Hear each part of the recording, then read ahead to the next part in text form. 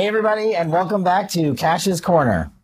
So, Kash, we've got a ton to talk about today. I mean, of course, there's this Supreme Court leak that we absolutely have to talk about. How did that happen?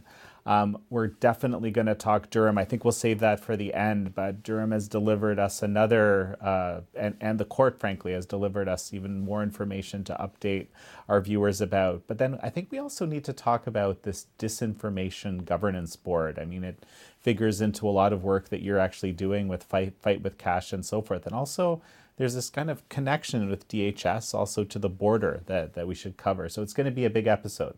Yeah, I guess today's Cash's Corner episode is a choose your own adventure, but I urge our audience to watch all of it. Start with the Supreme Court. Look, as a recovering lawyer who was a public defender and a terrorism prosecutor and who dealt with, rulings by the Supreme Court constantly that impacted my cases that I was trying, putting the substance of the matter to the side, my concern for our episode is the leak. How the court is structured is there's 9 justices, and each of those justices has a number of law clerks, just like most federal judges throughout the country, but the Supreme Court is the Supreme Court. So they have the best and the brightest who come in from the top law schools in the country, and they're the ones largely responsible to take direction from their respective justice to start drafting opinions on cases and matters that they've heard, and also matters that they're going to hear, and make recommendations on whether or not they should hear them. And what happens is there's a circulation of the memorandum internally at the Supreme Court. And really the only people that actually see the sum and substance of any draft memorandum are the justices and their law clerks. Now there's other folks, clerk officers and clerk staff that sort of procedurally move the paper around. And in the olden days, it was literally moving paper, but now it's just electronic. So that process has been eliminated, and there's even less people who see it. And rightfully so, because the Supreme Court's interest in keeping matters confidential until they're ready to make a final decision is of the utmost importance. They are the final arbiter in the United States of America. To me, this leak is just another example of how far, the quote unquote progressive liberal movement has come, that it's impacted and infected these top legal minds at the Supreme Court, who are serving the justices of the court. You would think that was impossible. No matter what your political tuning, how far left or right you are, you would say, this is a Supreme Court. It doesn't happen here. Well, it does now. And that's how far we've come from actual justice and keeping with confidentiality and the integrity of the court. And it is, to say it's a stand in the court is putting it lightly. How they recover from this is going to be integral to regaining American trust in the Supreme Court. But there are those that are cheering this leak, which is, if not as troubling, more troubling than the leak itself. There's different theories I've heard, right? Mm-hmm. One of them is that it was a progressive law clerk, which it seems like you're sort of suggesting it might be that, but I'll get you to tell me. But another one I heard is just there's someone like one of these people who are kind of moving documents or just kind of came across this and put it out. That's another theory I heard. Another one I heard was that it might even be on the conservative side that the leak happened. So those are all possibilities until an actual leak investigation is completed. You're right. I'm not saying definitively it was one of those 3 or a combination or something else. Wherever it came from, that person needs to be found. And I don't know that there's an actual crime you can punish them for, but I'm pretty sure, like every other government position, when you handle sensitive matters, you sign non-disclosure agreements, NDAs, as we call them, as government officials, especially senior government officials at the Supreme Court. And if you violate the NDA, there are consequences to whether or not you can maintain a security clearance, whether or not you can have government employment in the future, or ever for that matter. And there are certain DOJ regulations that are within those non-disclosure agreements that may be applicable to you as a violation of law. So there could possibly be prosecution based on that, though it's going to be hard to prove. As you know, look, leak investigations, whether they happened during Russiagate, whether they happened during the impeachment one Ukraine fiasco, whether they happened under, matters related to Afghanistan or what have you, a lot of that involved leaks of classified information, which is to me, a leak is a leak. It's just as bad, whether it's classified or not. It's harmful to American national security interests. And this, I think, was done for political interest. And I remind our audience, the decision of the court is not final. Only published opinions of the Supreme Court are the interpreted law of the land, are the binding authority, the precedent for the law of the land. This was a draft opinion. Justices are entitled to change their mind. Justices are entitled to draft opinions, and there's a process they undertake because they have to pick who's going to, and this is getting into the weeds a little bit, but some justices will concur entirely or concur in part, others will disagree, and they have to weed out that information because legal minds, lawyers who look to the Supreme Court will take language from all of those pleadings in one place and apply it for decades going forward. They will say, Justice so-and-so concurred in part or agreed in total and use this language, and they will use that to make their case going forward. Or this justice disagreed entirely or in part, but when he or she agreed, we want to highlight this section of the law. And so I don't know, I saw that Justice Roberts said he's ordering a leak investigation. That's great. By the marshal of the court. I mean, it's not a knock on, it's the right move to order an investigation, but the marshal of the Supreme Court doesn't have the entire capabilities of a full investigatory body or agency or group to do the technical analysis of computers and emails and see, look, this was published in Politico. That is not up for debate. It was leaked to Politico and Politico published it. So we know that. So if me as a former federal prosecutor, I would start issuing grand jury subpoenas involving these individuals to say, who have you been talking to? Who have you been communicating to? Where are emails? I'd go to the computers at the Supreme Court. You're talking about the clerks here or the journalists? Both. Okay. And then I'd go to the computers at the Supreme Court and say, okay, who has access to which computer? And I'd pull the data and I'd pull the emails and I'd pull the personal servers and the public servers. And I'd also look at their phones, both their private phones and their public phones, the government phones, and look at their messaging applications, both encrypted and non-encrypted, and start culling all that information. Because somewhere along the way, we make a daisy chain. We sort of build a flow chart that has, A connects to B to connects to C, and we sort of piece that leak investigation together, and then we sort of thin the herd, and we say, okay, this is what happened. Or then we issue another grand jury subpoena for the actual person to come in and say, we have, this is our information. This is what we believe you did. Do you have something to say? I just don't think the marshal of the Supreme Court has that capability, that bandwidth. I mean, that's not their job. Their job is to secure the Supreme Court justices. It's to secure the building, and it's to secure the safety of the public that are in and around the Supreme Court. That's their top priority. Other agencies and departments have those specialties throughout our intelligence community and our law enforcement community. Now, I don't know if there's a special investigative panel that can be set up. I don't necessarily have faith in Congress as it currently stands to do any sort of real investigating on this matter, but maybe the Supreme Court, look, they are the Supreme Court. If they wanted to bring in an outside investigative body to do it, they could do so. They could hire me. I would do it. But hopefully Chief Justice Roberts can steer this investigation with some teeth, because it's gutting our faith in our highest institution of the judiciary. And, recovering from that it's going to be almost impossible. Okay, so this is exactly what I was just thinking about, right? As you said, many people have been saying this is gutting faith in one of the few institutions that people had faith in still. But I can't help thinking, again, if it is indeed, a kind of a progressive play, so to speak, there's an interest in that in itself, and kind of, shaking the foundations of all these institutions, having them not be functional, to replace them with something. Well, we don't know what that is. So that's my biggest concern. How do you deal with that? And the tangential immediate consequence is you have people running around thinking they know how to interpret Supreme Court pleadings and Supreme Court decisions when they don't. It's not a final decision. You have people going out there saying Roe versus Wade is over.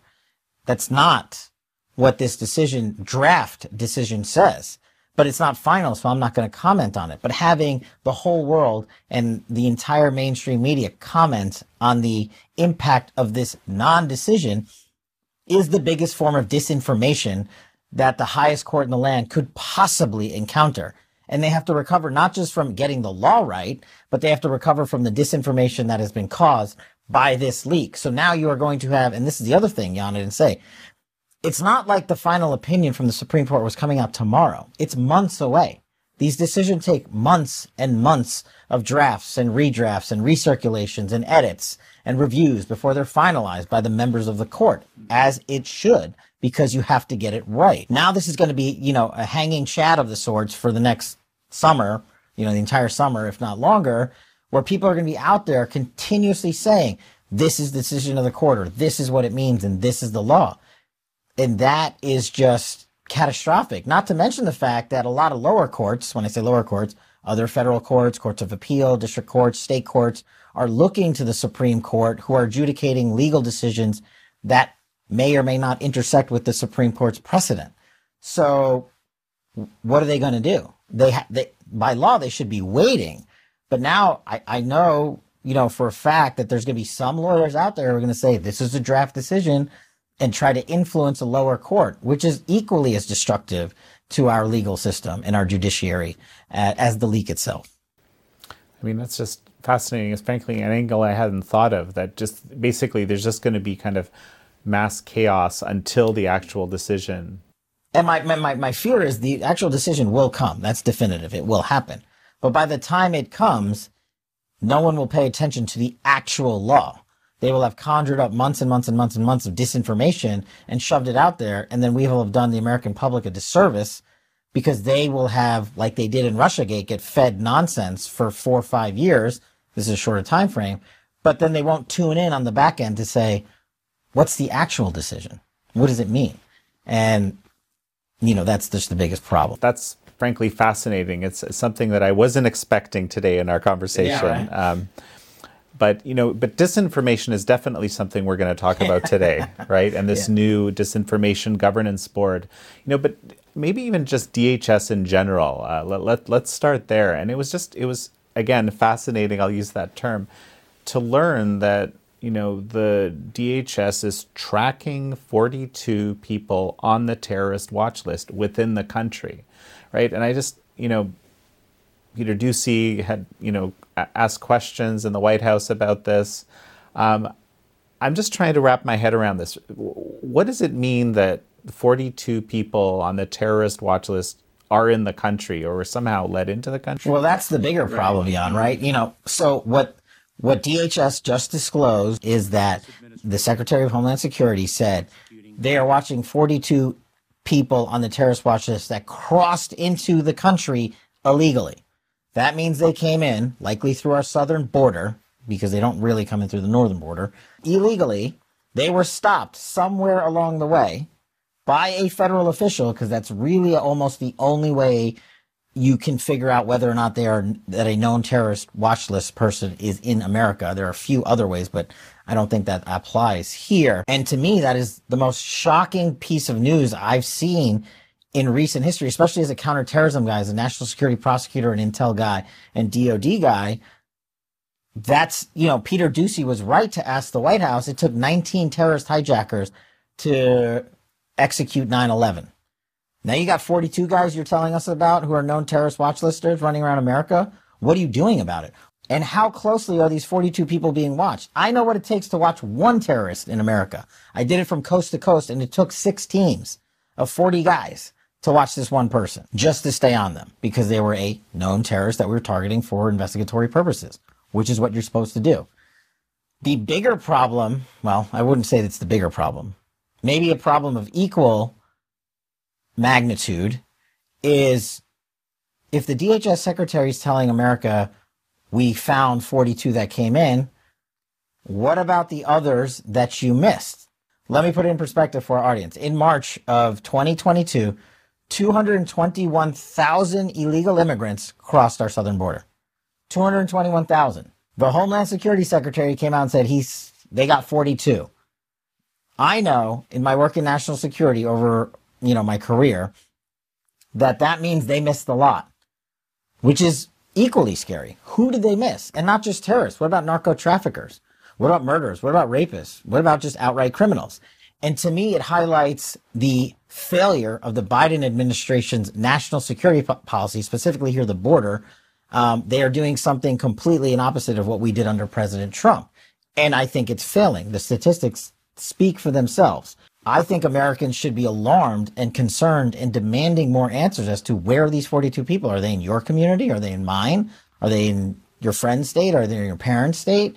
Where have they settled down? Are they working for people and we're not reporting it? I mean, I understand you have to build investigations. I know that takes time. That they were let in, that they're hailing this as a victory. That's the other problem. The DHS secretary is running around saying, and I now call the DHS secretary the disinformation officer in chief, because what they are doing is putting political narratives ahead of the security of the American people. And I've continuously said repeatedly on this show that it's the ultimate politicization of the national security apparatus. And this is just another version of that. They're actually going around hailing this as a victory, much like they did when the Department of Defense and President Biden drone striked 7 children in Afghanistan and ran around and claimed that to be a victory for 2 weeks as repudiation for the murders of 13 American U.S. soldiers.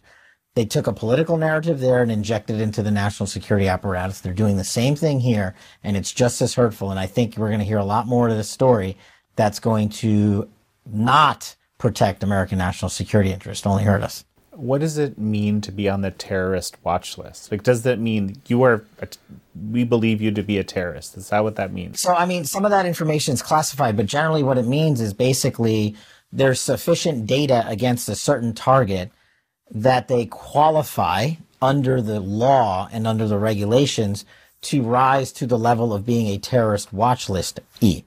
And it's not easy to hit that mark. I don't mean to laugh, but it's not. It takes a lot of information, a lot of intelligence to have someone meet that measure. And then once you're in it, there's a reason you're in it. There's many reasons you're on it.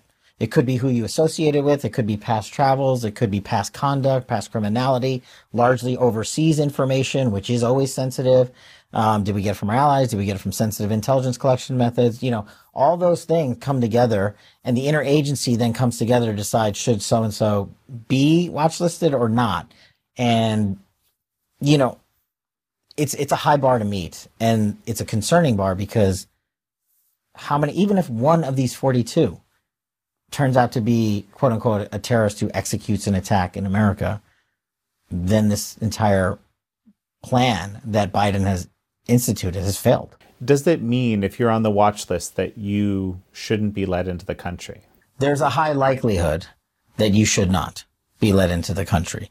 It's not 100% because there are mistakes made by the government when watch listing people. We sometimes get the names wrong. We sometimes apply the wrong information to the wrong person. Some of that information proves to actually be not credible once we've run it out. So not everyone. But when you're talking about 42, and when you're talking about 221,000 people illegally crossing in 1 month of March of this year, it is impossible to believe that it's just 42.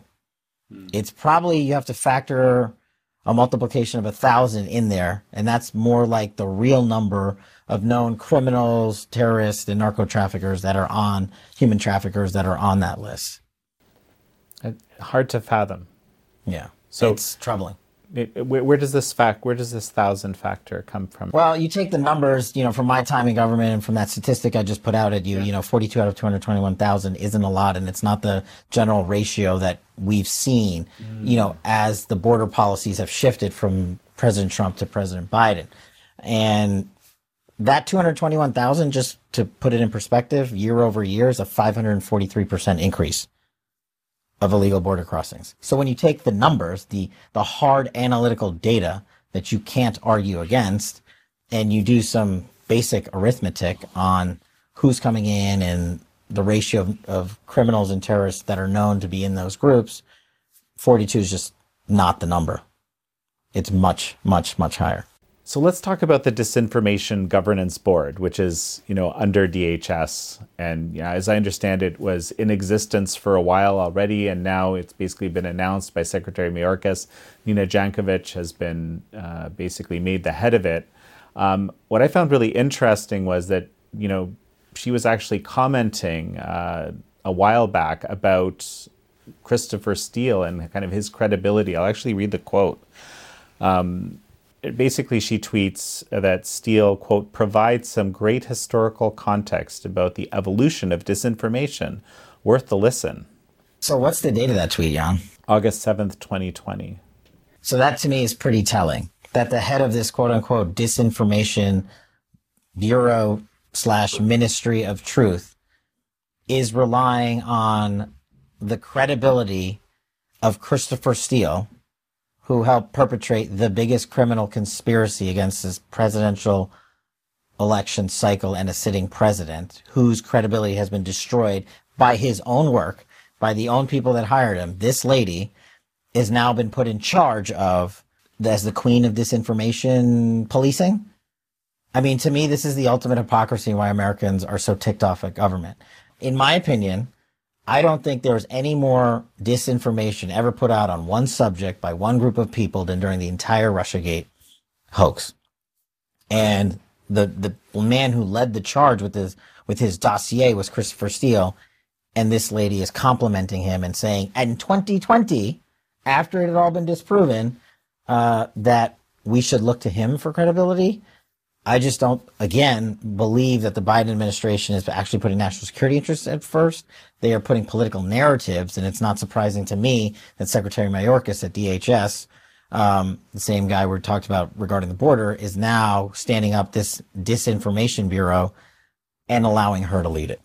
So, and Secretary Mayorkas also said, I believe, when questioned about this, that this Disinformation Board wasn't actually going to be monitoring disinformation among Americans. Is that how you read it? I don't have faith in anything that guy says in terms of credibility when it comes to who he's going to monitor and who his Disinformation Bureau, Ministry of Truth, is going to monitor after his catastrophic handling of our southern border.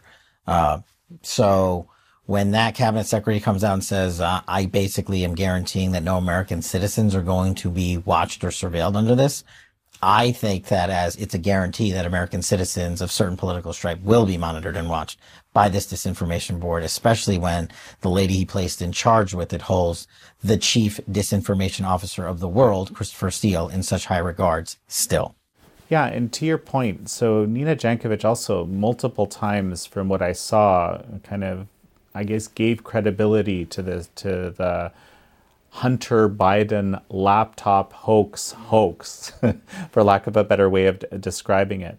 And, you know, something actually that came to my mind was that basically the guy who ran the repair shop where this laptop was found in the first place, he himself was after this was disclosed or leaked, he was subjected to all sorts of, basically, I think, death threats. People were like throwing feces and eggs on his shop. And now he's basically come out and say he's basically suing all sorts of folks. He's basically saying there's, 51 intelligence officials that came out and were basically pushing disinformation against me. What do you make of this? So this is what, the problem that we've been talking about how disinformation is utilized by the mainstream media and puppets like Adam Schiff and company to launch personal missives against individual Americans who should never be attacked in the first place because what they're throwing at them is completely false. And that's another problem with disinformation turning into defamation, right? This guy who had to move across the country just to get away from this finally filed, and this is obviously personal to me because Fight with Kash is a foundation based on bringing defamation cases for people who can't afford to bring it themselves. And this individual is suing Politico, Adam Schiff, and I think a couple others. I'm suing Politico and New York Times myself. So I understand what he's going through for defamation. But what he's ultimately saying is that he didn't do anything wrong. He literally is saying, I was the owner of this shop that this laptop was brought into, and then I gave it over to the FBI. What's wrong with that? If the FBI is interested in an investigation, that's where they should go to acquire the laptop. I mean, think about it. This man went out of business. And that's the thing, right? I didn't mention that. He was vilified, he was belted, but actually he lost his business. Right. He has in the process. No way to earn money. He had to move across the country to get away from it. And now he's thankfully filed a defamation lawsuit to get it back. Now, I think he'll probably have some success against the media outlets, but of course, Adam Schiff will hide behind the speech and debate clause because that guy, since he's in Congress, can run around and say whatever he wants without any sort of repercussions. But that doesn't mean you shouldn't call him out for his disinformation and include him in the lawsuit. I think that's rightfully so. I think you have to get him, force him to come into court and say why he shouldn't be held responsible for defamation under the law. It's something I'm very passionate about in terms of getting people to court and having them clear their names. And it's literally why fightwithcash.com exists. I mean, that's the whole purpose. And is Fight with Cash involved at all with John Paul McIsaac's lawsuit? Nothing to say publicly yet.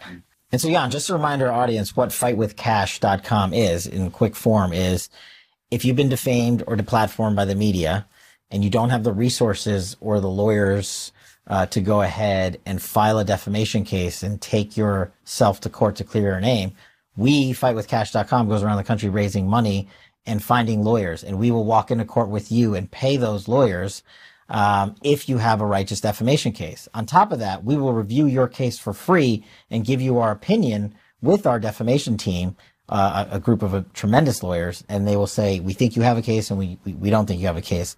And it's going to be no charge to you because through personal experience, I know the fight to clearing your name, especially when you're in the right and you're at the merciless attack of the mainstream media and Adam Schiff. Let's jump to Durham here. This week it was something quite interesting. It's basically Durham looking back at some FEC filings, right, or FEC determinations, right, against the Clinton campaign, and just kind of drawing the court's attention to them. Tell me about that. Yeah, so we highlighted a few episodes ago that the FEC filing and decision was that the Clinton campaign broke the law. They broke federal election law by taking campaign money that they had raised and they had allowed it to, instead of be using for campaign purposes, to go out and sign up people to vote and mobilize voting groups and things like that. They had taken some of that money, millions of dollars, I believe, and utilized it to hire Fusion GPS, who hired Christopher Steele to do opposition research. That is literally against the FEC law. You cannot use those funds for non-election purposes. Clinton campaign got caught. The FEC said they broke the law. Then the Clinton campaign came in and agreed to pay the fine, which means they are agreeing, in my opinion, to have done it. Because if they wanted to fight it, they've got the money, they've got the resources, they could have stretched this thing out. But I think, as I said before, they wanted to get this narrative behind them. And I don't think they saw this coming by John Durham, this strategic stroke of genius by John Durham. Because what he's saying, and if you haven't, you have to go back and watch our last couple episodes on Cash's Corner to get up to speed here. But in support of his motion, John Durham's, to pierce and destroy the claim of attorney-client privilege and work product privilege that Fusion GPS and the Clinton campaign and the Democratic Committee, the National Committee, and Sussmann and Elias and all these guys have made in the Sussmann case that's currently going on in federal court. He's saying, wait a second, I've got some of the best evidence from Clinton world. The FEC said you broke the law. They said you took campaign dollars to hire a firm to do opposition research. So I'm going to enter that into evidence in the case here. It's genius. What are they going to go in and say now? No, just kidding. We paid a fine. We lied about lying and we take it back. He's boxed them in. I mean, we predicted a while ago, Jan, that I don't think this attorney-client privilege ever had a chance of withstanding the facts. That's what should matter. But it did have a chance from the Sussmann and Company's Clinton World's standpoint of being used in the media to sort of drown the facts out, which is what their go-to move is in a lot of these cases when they've run out of facts. And John Durham said, well, as I've always said, the best information is always your opponent's when you can use it against them. And that's exactly what he's done here with this filing. And if I recall, this payment of the fine, that wasn't covered very much either, was it? No, it was by design, I think, methodically by the Clinton campaign world. We'll cut a check and we'll move on. But I don't think they counted on John Durham to be like, you guys launched an entire campaign through 5 separate individuals coming in and pleading in a federal indictment that this was all an attorney-client work product relationship, and Fusion GPS was not doing opposition research. But you, the Clinton campaign, who were the bank, who hired Fusion GPS, and Christopher Steele, said in a federal election case where they copped to breaking campaign finance law that Fusion GPS was hired to do opposition research. So, once again, which one is it? It doesn't matter to John Durham because the judge is going to look at it and say, you, Sussmann, and Clinton world have no credibility. All this information's coming. And that's where I think it's going. And so, continuing on with Durham, the judge seems to have made a series of rulings on some of the motions that were submitted, including this one of kind of reviewing the documents in camera. And where we discussed that a little bit recently. So is there anything more to this now? Yeah, so the judge is making, as we've been going along the way, he's making some rulings and holding off on others. This one's kind of important. It goes to the heart of what John Durham's been asking the court for, which is you, the judge, need to review all this information, these documents that the defense and company have withheld from me. The defense being Sussmann, Fusion GPS, Clinton World, Clinton Campaign have withheld 1,400 documents. John Durham hasn't even seen them because they, on the other side, took it amongst themselves to say, you're not allowed to see them. But, thankfully that's not how federal court works. They can get away with that, those shenanigans in Congress, which they did when we were running Russiagate, but not against a federal judge. And the judge, rightfully so, said, John Durham's made a pretty good case here. I, the judge, am going to look at every single one of those documents. And then I, the judge, am going to decide which ones John Durham's allowed to use. And that's all he's ever been asking for, John Durham. Because he's been saying the information is so critical to his case in chief. And he's also been saying, as I think the judge is now going in that direction, that there's no attorney-client privilege, there's no work product privilege, because that's what Clinton World was hiding that information behind. And that's the kicker that I don't think many Americans realize, and we've never said before on our show. John Durham has not seen the content of those documents. But they've been withheld with him probably for a good reason, because it doesn't help Sussmann, it doesn't help Clinton World, it doesn't help Fusion GPS. It probably destroys the narrative they had pled in federal court, and it could show them to have committed a fraud to the court by lying to this judge. And he won't be happy if that's what happened. Well, listen, I know I've appeared before scores of federal judges, Republicans, Democrats, Independents, Libertarians, what have you. I can't remember a single one of them that was happy when someone came before them as an officer of the court and lied and committed a felony. So, watch out. This could get pretty heated. And the other kind of interesting development is Judge Cooper basically granting this motion to compel the Fusion GPS worker or executive to actually testify in the trial. That's going to develop some really interesting material, I think. Yes, and I think this is our last Durham update, but I want our audience to know we're coming out with a really cool special offer from Kash's Corner. Details coming very soon. What the judge did was, if we could take it back a second again, the defense, as I've been saying all along, overplayed their hand, strategic blunder after strategic blunder. And the defense went out there and said, hey, Rodney Jaffe, the tech executive, the guy who, basically ran Operation Alpha Bank Trump Tower server connection, for lack of a better term, for Clinton World and Sussmann and company. Based on pleadings, based on all of Durham's pleadings, yes. You're correct. And based on their own information, they being Sussmann, Clinton World, Jaffe, and all their own emails, their own documents. It's not like John Durham's just coming in and saying, this is what I think happened. You can't do that in a federal pleading. What Fusion GPS and Sussmann and Clinton World, they were scared of what this Jaffe guy might or might not say. And they made this strange maneuver to have him immunized from the defense side, which, as we talked about earlier, is a legal impossibility. Only the Department of Justice, not even a judge, only DOJ can grant immunity for a witness. So the question was back then, what's this guy got to hide? What is he going to do? Well, to me, that means John Durham knows that he's sort of the critical node in terms of evidence. But as we've talked about in the past, it looks like Jaffe, the tech executive, is going to plead the fifth.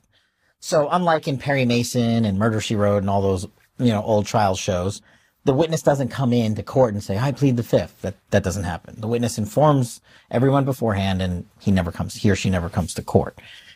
So what John Durham creatively did was, now that you, the defense, have forced Jaffe to plead the fifth, which is his right, I, John Durham, still have evidence I need to procure and present in my case in chief regarding specifically the issues about not just attorney-client privilege and work product, but what was the essence of this information that Jaffe was working on. And some of it's pretty technical. It's not for layman's terms. It's not for everyday jurors to understand. It's not even for me, you, or most people in America to understand. So Durham says, I need the Fusion GPS tech executive, tech expert, to come in and speak to this since Rodney Jaffe has told me, the prosecutor, he's pleading the fifth. And of course, Clinton World was like, no, no, no, no, no. And Fusion GPS was like, absolutely not. And which I kind of found stunning, because I found as a federal prosecutor, if I issue a federal subpoena for a witness to show up from anywhere in America, they're showing up by law. Or the judge is going to order the United States Marshals to go get that witness. I've had that happen. So you can't dodge a federal subpoena as a witness. And so what the judge basically did was he said, okay, motion to compel just means, a side is asking the judge to force a matter or decision. And the judge said, yeah, why would I obstruct the application of a federal witness subpoena before a trial that I am about to hear? And so, again, I think they've boxed themselves in. Now, look, this lady could, of course, come in and also say she's going to plead the fifth, but I don't think that's likely because she's just going to be utilized for technical expertise about some of this Alpha Bank server DNS data nonsense. And what that does is it shows the jury the nature of the relationship between Fusion GPS, Christopher Steele, Michael Sussmann, and that whole group that was involved in not what I call this criminal conspiracy.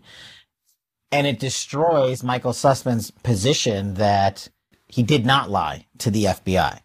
Because that's what he's been saying the whole time. I didn't lie to the James Baker at the FBI. I was up front.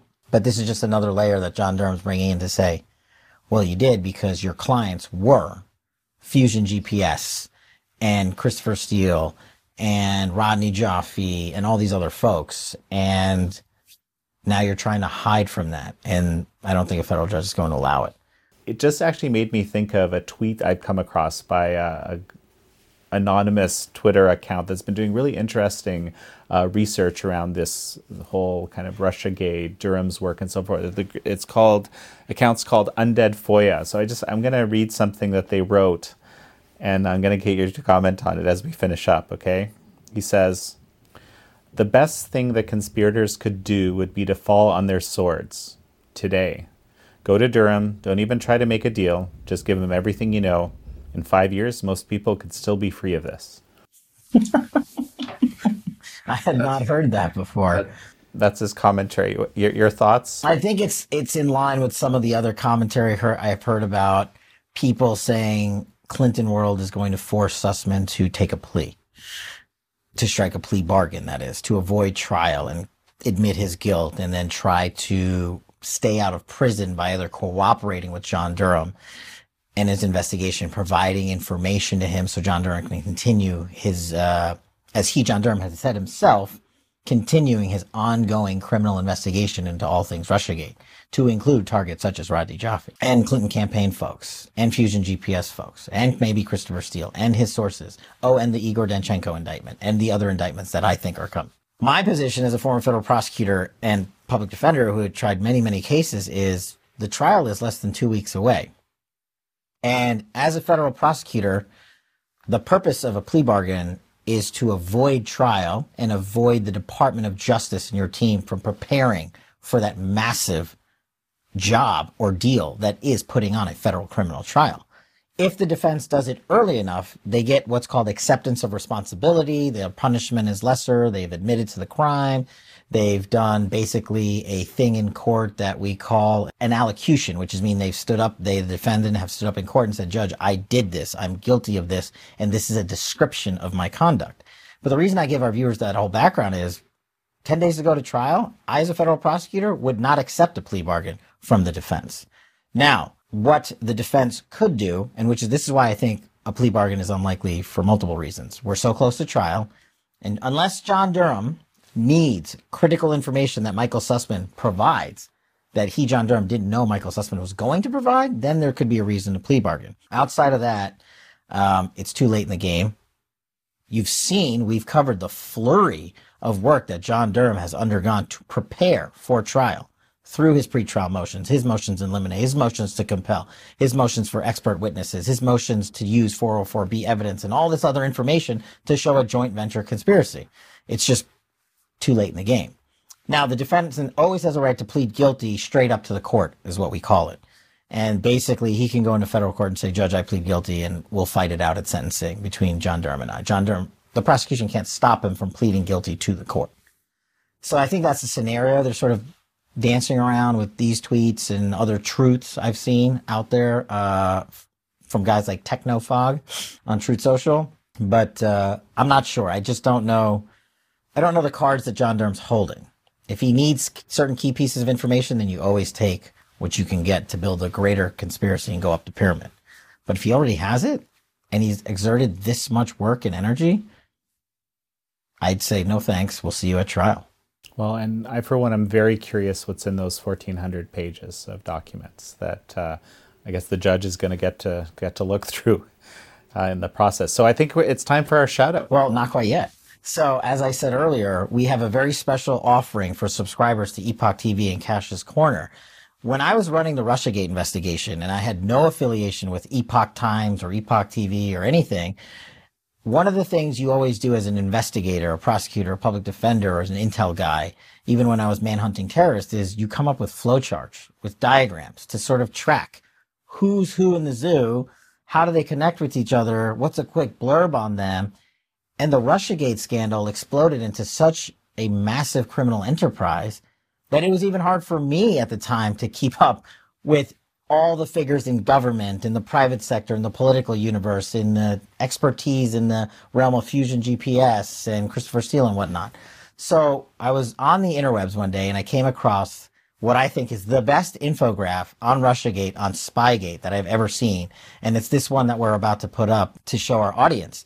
I think it's incredibly accurate. It does a tremendous job laying out all the key figures in Russiagate.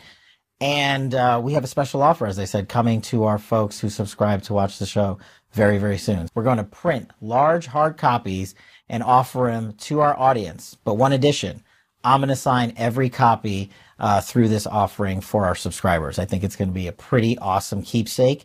And it's one of the few things that has withstood the test of time when it comes to Russiagate. Well, I was just going to say, this is one of these things that, as they say, aged well. Right? It did. Well, I think it's time for our shout out. So this week's shout out goes to Eric Reinhold. Thanks for being an absolute warrior for Kash's Corner and all things Epoch TV. If you haven't seen him, check him out on Truth Social. Check us out on Truth Social. We are constantly posting more and more daily details about Durham Watch updates, and about national security matters that we think are of consequence. So check me out at Kash, check Jan out at Jan Jankowicz, and check out Epoch Times at Epoch Times on Truth Social. And we will see you next week on Kash's Corner. Hey everyone, I've got some exciting news to share for American thought leaders in Kash's Corner. We're actually going to be expanding our production team and hiring an associate producer. You can actually see the job description at ept.ms/associate producer. That's all one word. If you know anyone who might be interested in this job, who has the qualifications, or you yourself might be interested, we'd love to hear from you. Again, that's ept.ms/associate producer, all one word.